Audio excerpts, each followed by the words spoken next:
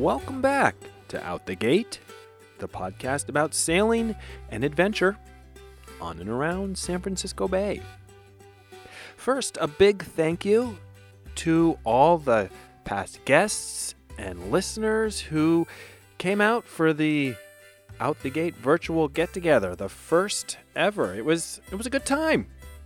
We had about 30 people who showed up, and we just shot the shit, talked about sailing, and just enjoyed each other's company. People who've missed it said they'd like to do it again, so I'll look at doing that some point in the future. This week on the show, I talk with Martin Machado, an artist, sailor, merchant marine, and Alaskan salmon fisher. And he has plenty of stories to share from all these adventures. A thwarted pirate attack in the Suez Canal, to the more tranquil painting of landscapes aboard a 26-foot Pearson in the California Delta. You may have seen some of Martin's work in Latitude 38. They did a really cool profile of him in the December 2018 issue. If you haven't, you should check out his paintings and drawings at martinmachado.com. Let's dive right in.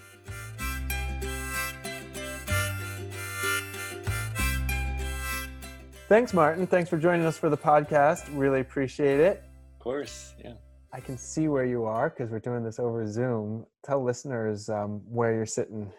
Sure. Yeah, I'm down in my basement studio, which I guess it kind of resembles a ship in a way because you've got the tubes coming in from the air. I just got my kids to bed like yourself, and came down for an hour of painting before this interview. So usually I'm down here at night working and work when I can during the day, but my wife and I just kind of go back and forth on the kiddo duties. So conveniently, I've got a home studio for these times, so I'm pretty used to this routine. Have you been getting out on the water in these times? Obviously, you've been painting. You have time at home alone. Have you been getting out on the water at all? Mostly surfing, but I haven't done a lot of sailing since that Sacramento trip. Yeah, let's talk about that. I think it was the day before the lockdown. Mm-hmm. With your beautiful little Pearson. You have to tell us about that boat, and headed up the Delta. Must have been kind of a surreal trip. But first tell us about the boat, and then tell us about the trip. I had some friends that had a Pearson Commander, a little 26-foot boat, and it's conveniently in the harbor real close to where I live in San Francisco, and talked my way onto the partnership. And I've been a little bit of a pain in the ass just trying to get the boat in shape. I was scheming right from the beginning with this idea to do an art show at a gallery in Sacramento. It sort of worked out, sort of didn't, but yeah, we had been planning it for about 6 months or 8 months, and hauled the boat out and kind of fixed it up a bit. Painted this beautiful blue. I love the hull color. Thanks. Yeah, kind of went with the seafoam green. Uh-huh.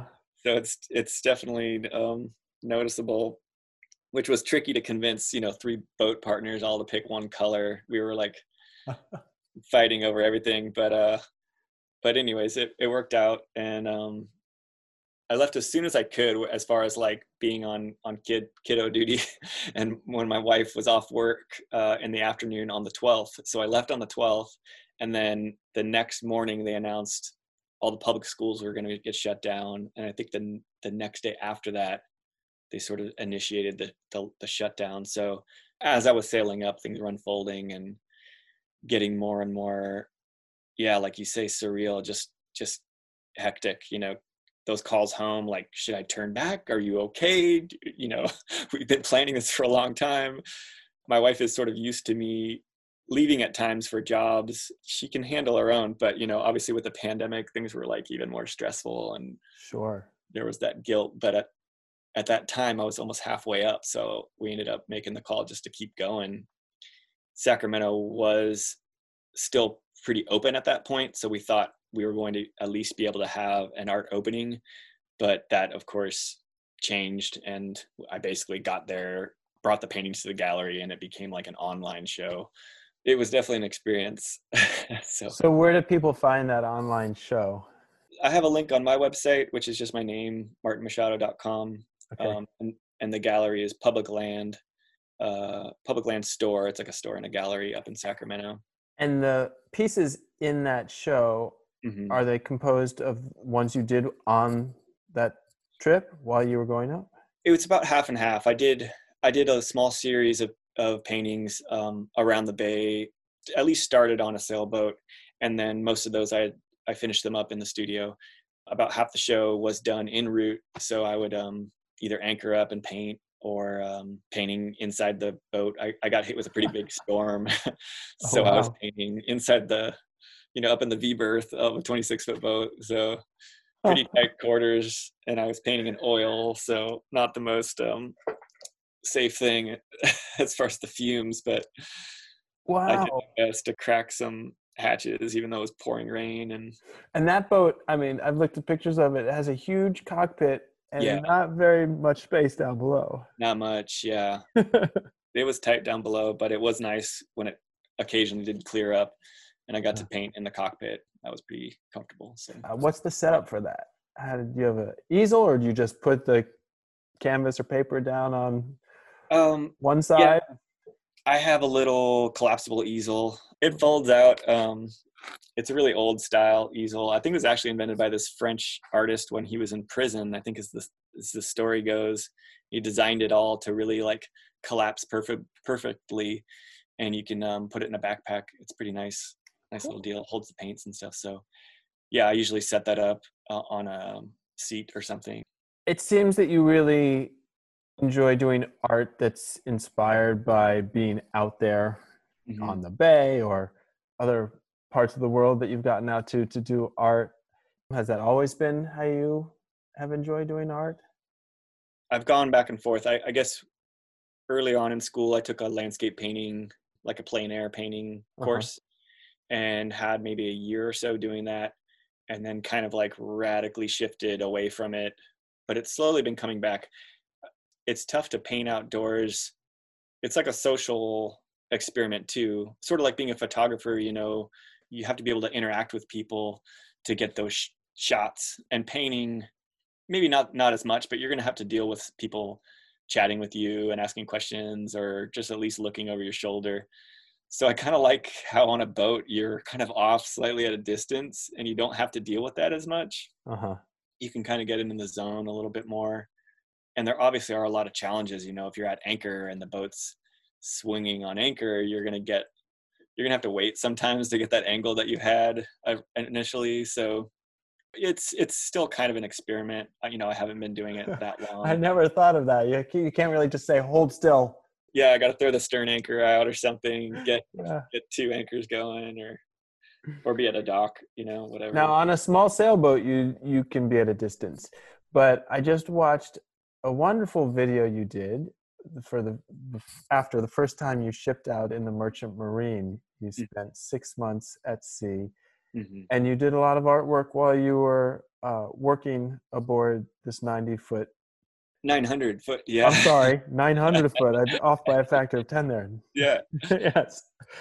While you were aboard this 900-foot container ship. And in that case, some of the artwork you did was of your fellow crew members. What were the reactions there? Well, in general, people are open to it. I think people sort of have this idea of like folks on container ships being like super rough and mean or something, but they're regular folks, and most are just like interested in what's going on, and art and culture and stuff as well. Not everybody, but for the most part, I think people are pretty open. A lot of those paintings that made that video I did afterwards, though, so a lot of that was working from photographs. Mm. But the shots that are in the video of me painting in my cabin are mostly landscape, or I guess seascape, but with Yeah. the containers. You talked about the challenges of painting on a small sailboat. What are the challenges of painting on a 900-foot container ship? There's not much. I find it really enjoyable and a nice way to sort of spend my off time. Everybody does their own thing when they're not on watch or whatever on a ship, reading or TV or whatever. And to be honest, it's been 2 years since I've been on a container ship. I got off one at the end of 2017. So it's still fresh in my mind, but I did it for about 10 years. I'm still keeping my credentials up and my union dues paid and everything. But at this point with 2 kiddos, it's pretty tough for me to split. I also fish commercially in the summertime up in Alaska. So that's 6 weeks that I'm gone. So anyways, I mean, on the big ships, one of the nice things is you typically have these steel bulkheads that are, they're coated with some sort of like laminate or whatever, so it doesn't look steel, but they're magnetic. So, I mean, you can stick magnets on there and put really thick paper or canvas or whatever you're using, which I discovered on that first ship. So I was using these huge rolls of really thick cotton rag paper, and I got these really insane gold magnets that are the strongest things I've ever seen, but I can hold huge pieces of paper or canvas on the wall. And I usually just clear out the space. Like when I get on a ship, I've had some ships where I've gotten like a bosun's room and a view of the sea and just like extra big space to work. I move the couch out of the way. Usually there's like a built-in couch connected to the bulkhead. I usually shift that out of the way, and then I've got a nice workspace. I just try to make that my focus. Like whenever I have a coffee break or, whatever, just try to get in there and work in the studio or my room, which becomes the studio. But I love it. I miss going to sea on those big ships, and I'm sure I'll get out again soon. Yeah. I'm curious about the marriage of time on the water and the art. How did that come together? What came first as a kid? You grew up by the water in San Jose and Santa Cruz? Yeah, exactly. Yeah, San Jose and Santa Cruz. Like a lot of your guests, I did the Yacht Harbor El Toros. That was my first like intro to sailing as like a 7-year-old kid or something, Yeah, I didn't really do much sailing after that until maybe high school. I started kind of hanging around the harbor in Santa Cruz and trying to get on beer can races. Once I hit college, I was between semesters and got a job on a tall ship on the Hawaiian Chieftain when it was in San Francisco still, or Sausalito. And that just had a huge influence on my life, just meeting all these cruiser, kids that had grown up as cruiser kids that were working and living on the ship at like, 18 or something. I was 19, and I got on as assistant cook and kind of learned the ropes and climbing the rigging and all that fun stuff about tall ships. And the captain of that boat just really like told us to save sea time and kind of planted the seeds in my brain about being able to work on bigger ships if you just keep registering your sea time with the Coast Guard. So that's sort of planted the seeds that kept me going and working on mostly modern charter sailboats from there, which led to commercial fishing, which eventually led to container ship work. So you still go up and do commercial fishing every year in Alaska, is that right? Yeah, every summer I fish for salmon in Bristol Bay. I started doing that in 2006.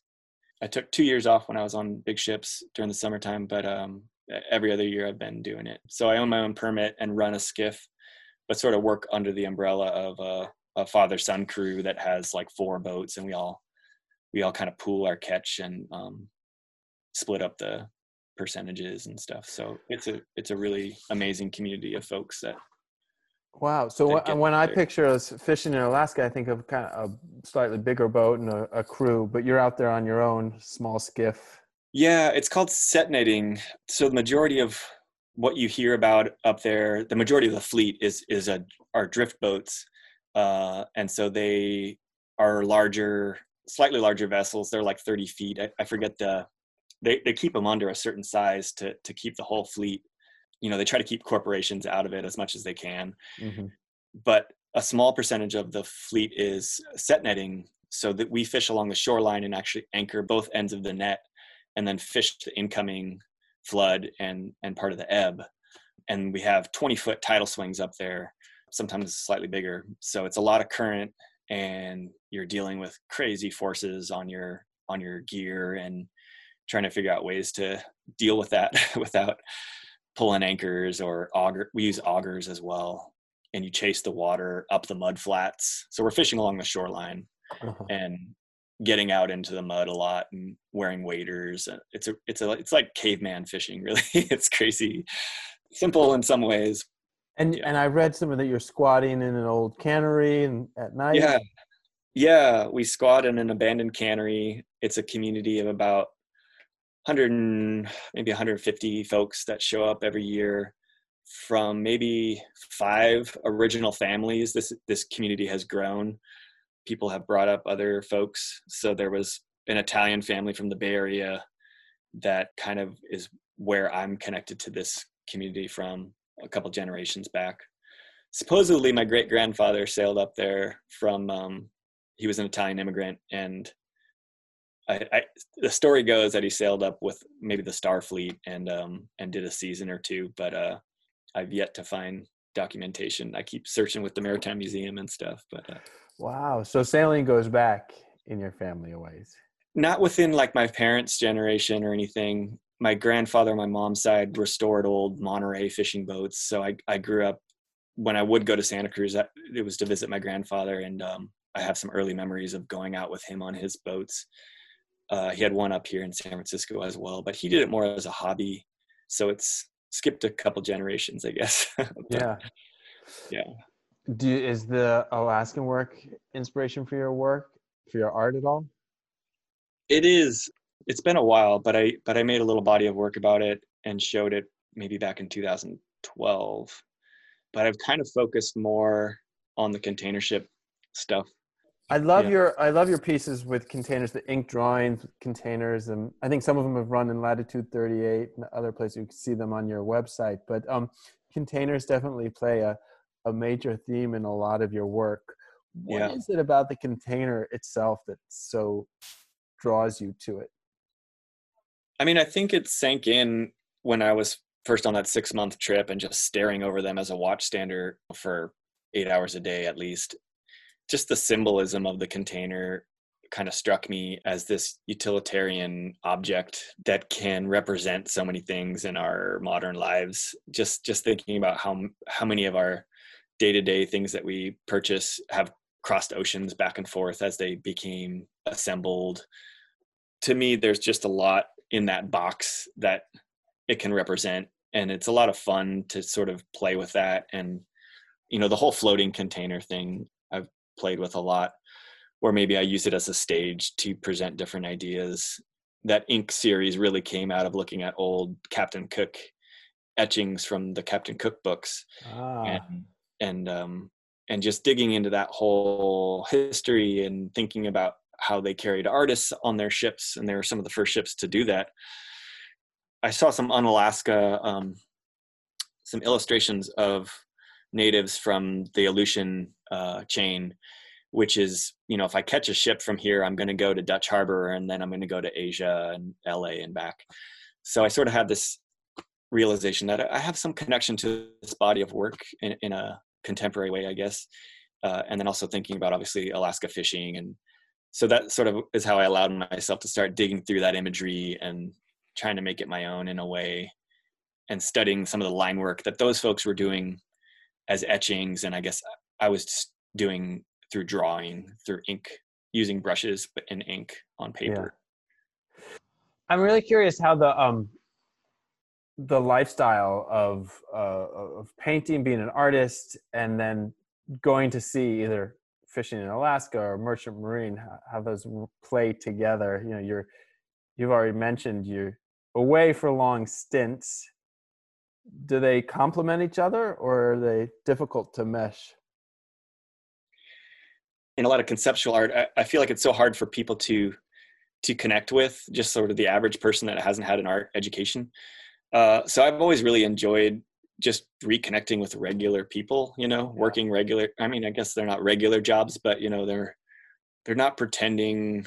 Yeah, that makes me think of that Richard Dana quote you have from 2 Years Before the Mast, that you play that you have at the beginning of the video. Yeah, I'm just looking at it now. Did you want me? Should I read it or just comment on it? Do read it, because I think it's a great quote, and it's what you're talking about. I think I may have kind of connected like two sections of that paragraph, but I'll just read what I put down. We'll give you a pass here. No, we're not Okay. going to charge you with plagiarism. I didn't change any words. I know that.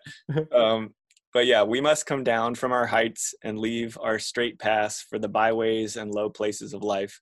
If we would learn truths by strong contrasts, and in hovels and forecastles and among our own outcasts in foreign lands, we what has been wrought upon our fellow creatures by accident, hardship, or vice.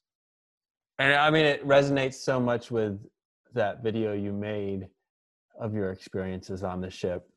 When you look back at that video that you made, almost a decade ago now, do you see your time on the ships differently? Somewhat differently, yeah. There were some mistakes I made in the video. I don't know if you read like some of the fine print under it, but people gave me a lot of crap about like misusing terms and stuff. So I've learned not to call an AB credential a license, because that's not a license, that's just a credential. Oh yeah, people get touchy about these things. Man, yeah, officers will get pissed. So, which is understandable, but you know, it was my first ship. I was still learning a lot of things. Yeah, I mean, I think there was a lot of things on that first ship that I just was so clueless about. Just really, because I went straight to being an AB. I had enough sea time to be an AB, and then I had to get this special thing with the Coast Guard to be able to go out on big ships. AB is able-bodied seaman? Yeah, able-bodied seaman, and then the Coast Guard, you need to get this RFPNW, which rating form, part of a nav watch, I think is what it stands for. So I got that on the bay, volunteering on the Potomac, and then also working on an oil spill cleanup ship. So I kind of jumped from being on all these random vessels to on a container ship, which I didn't really know how to control the winches that dropped our big lines down for the dock lines. There was just a lot. I mean, there was a ton to learn, which you don't learn unless you jump into it. But, you know, right. There were some, you know, just like bosuns like, where are you coming from, man? Like, you never as an ordinary, you know, giving me a lot of shit. But for those of us who haven't been on big tankers or container ships, what's different and what's the same about being at sea on a sailboat versus a big ship? For the most part, they're just so much smoother, you know.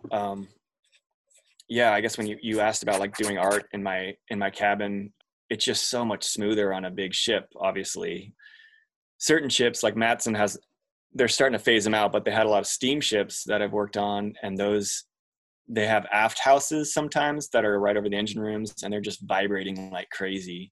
So holding a brush is like holding a tattoo gun, you know, in my cabin if I'm trying to do artwork. So each ship kind of has its own personalities, but in general, yeah, they're just going to be so much smoother. You get to kind of get out to sea and see what the elements are really like without worrying as much, you know. I mean, there are officers obviously that are handling the navigation, the captain's thinking about avoiding storms, especially going back and forth to Hawaii. You know, we'll sometimes just be cutting like south towards Mexico instead of heading north towards Seattle where we're heading or something. In general, it's a lot more just comfortable, you know. Yeah. But you don't have all the beauty that comes with sailing, the quietness, the accomplishment of dealing with weather conditions on a small boat and figuring those out and handling it. It's just a lot more real on small boats, I think, you know. The consequences are a lot bigger. Well, there are consequences on the big boats too, and I heard that you did have a Captain Phillips moment. Mm-hmm. Can you tell that story? So yeah, that was I've been on that Suez Canal run a couple times. Mm-hmm. And the last time I was on it was 2014. Most of the American ships aren't doing it anymore because it has gotten fairly dangerous going through there. We had come out of the Suez Canal, we're going through the Red Sea, and had exited the pirate corridor as sort of this area where they patrol with warships, and they like the big ships to kind of go in a line, and slower vessels will actually travel in like a what's it called, convoy. Convoy. Yeah. So we had gotten through that zone. That's like kind of this is where you're going to expect to deal with craziness. And we had taken down our, I think we were using curtains on those ships as defense on the stern, the sort of low area on the ship. So they're big like mesh curtains that you pull out, and if a grappling hook was thrown up, they're designed to sort of bounce off that, not have anywhere to grab on the rails. We had taken all that defense stuff down, taken down the fire hoses, which is our other defense, and we were cruising along off of Yemen, heading towards Dubai, and there was a really smooth day and pretty light mist, like a fog, and it was kind of similar to that movie where we were doing drills. We do like these weekly drills. Sometimes they're fire drills or pirate drills. And then at that time, we had broken watch. The captain came up to the bridge and sent myself and the officer on watch down. I was on watch as a watchstander down to do the drill. And then he called up on the radio and said, "Hey, get back up to the bridge. This ain't no effing drill," is what he said.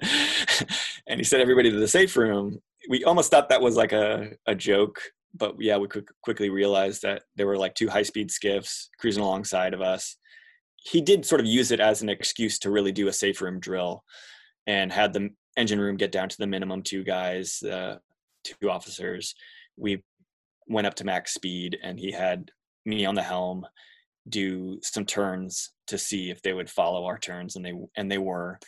And then once we got up to max speed, one of them had an engine issue on their outboard, and they fell back, and then the other one kind of drifted back to check them out. When it was all said and done, we couldn't see any RPGs, we couldn't see any really long ladders. They didn't attempt to board us, but these folks were cruising along in high-speed skiffs with like maybe 4 people in each boat alongside for a decent ways.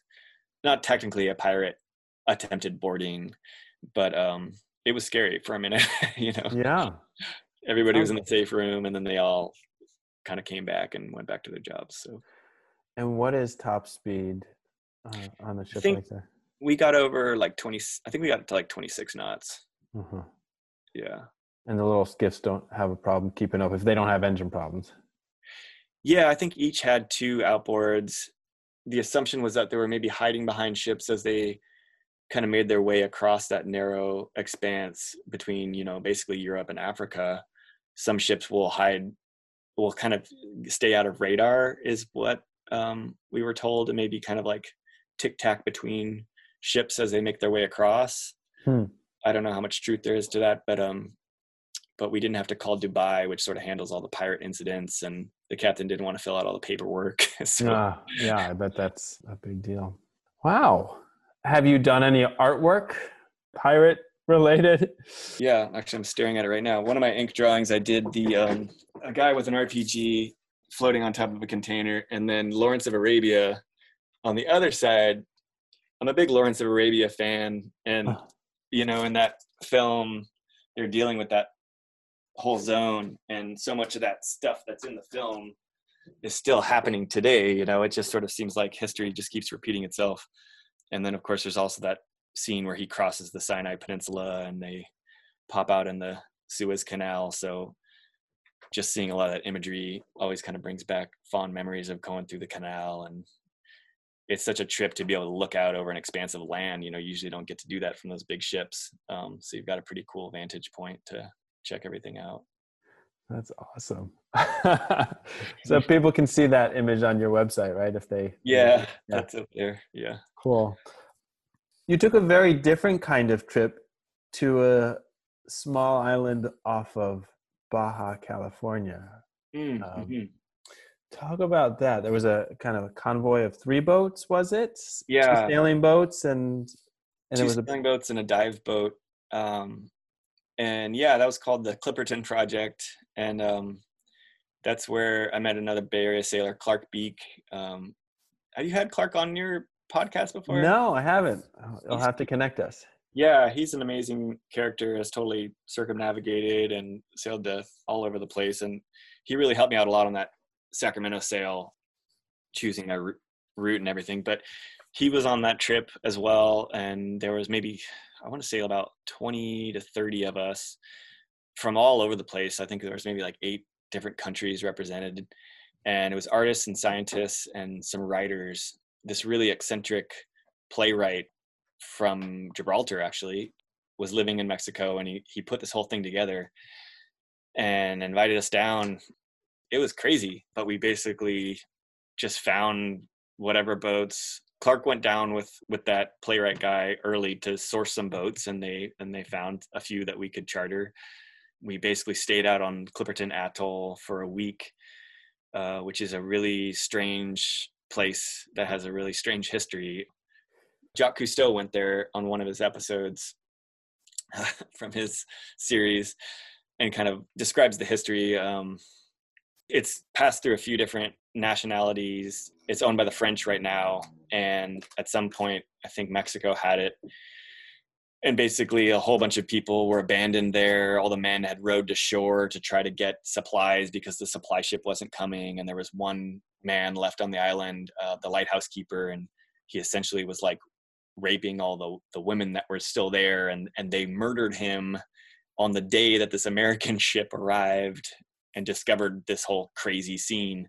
And when was that? What year are we talking about? Oh, early 1900s, late 1800s, something like that. Yeah, really strange place. And there's not anything really there now. It's just sort of this empty atoll. So people were doing scientific research and artists were just doing all sorts of crazy art stuff. And we were all just interacting and trying to not die because we were totally not ready to take that trip and land on an atoll. And how long was the trip and what boat were you on? It was about 1,000 miles each way from, because we left out of La Paz. If you go directly back to Acapulco, it's less distance, but it was kind of a dangerous time there. So we did it out of La Paz. And then I sailed on a small, like a 35-foot fiberglass boat, I forget the make. And I came back on a 50-foot kind of random fiberglass vessel. What was it, about a week down there? And yeah, it was about a week. Island? Yeah, and we had some damage to our rig on the way back and kind of limped into Puerto Vallarta. From weather or just from? We had a turnbuckle that broke, and so we kind of kept it on one. I think it was a cutter rig. So yeah, our force day, that's right. We had something happen on our force day. So we kind of just kept it on our beam and limped into Puerto Vallarta. Wow. Sounds like quite an adventure. How many people in the group were sailors? Very few. Yeah. It's like some people had never even been on a boat practically. This French girl was throwing up the entire time. Oh no. It was crazy, but it was a good adventure. And were you living on the boats when you were there, or did you go ashore? And I was, and I finally went ashore one night, but yeah, they were kind of having some of the more boat savvy people running the skiffs going back and forth to the island and just keeping the boats anchored and everything. There wasn't really an easy spot to land. So a lot of folks were just going in through the surf, and there's a lot of coral, and I'm really amazed nobody got hurt on the trip. Oh, that's good. It's a place that's not visited very often by sailing yachts? No, you have to get permission from the French to land there. But it was beautiful, did some good diving. And it's so cool that there are still places like that in the world, right? That are remote and not overrun with boats. Yeah. A lot of trash, though, everything you'd expect from an atoll in the middle of the sea right now. That's too bad. Yeah. Well, what's your next project? What do you, since we're all sitting at home, yeah, what are you working on these days?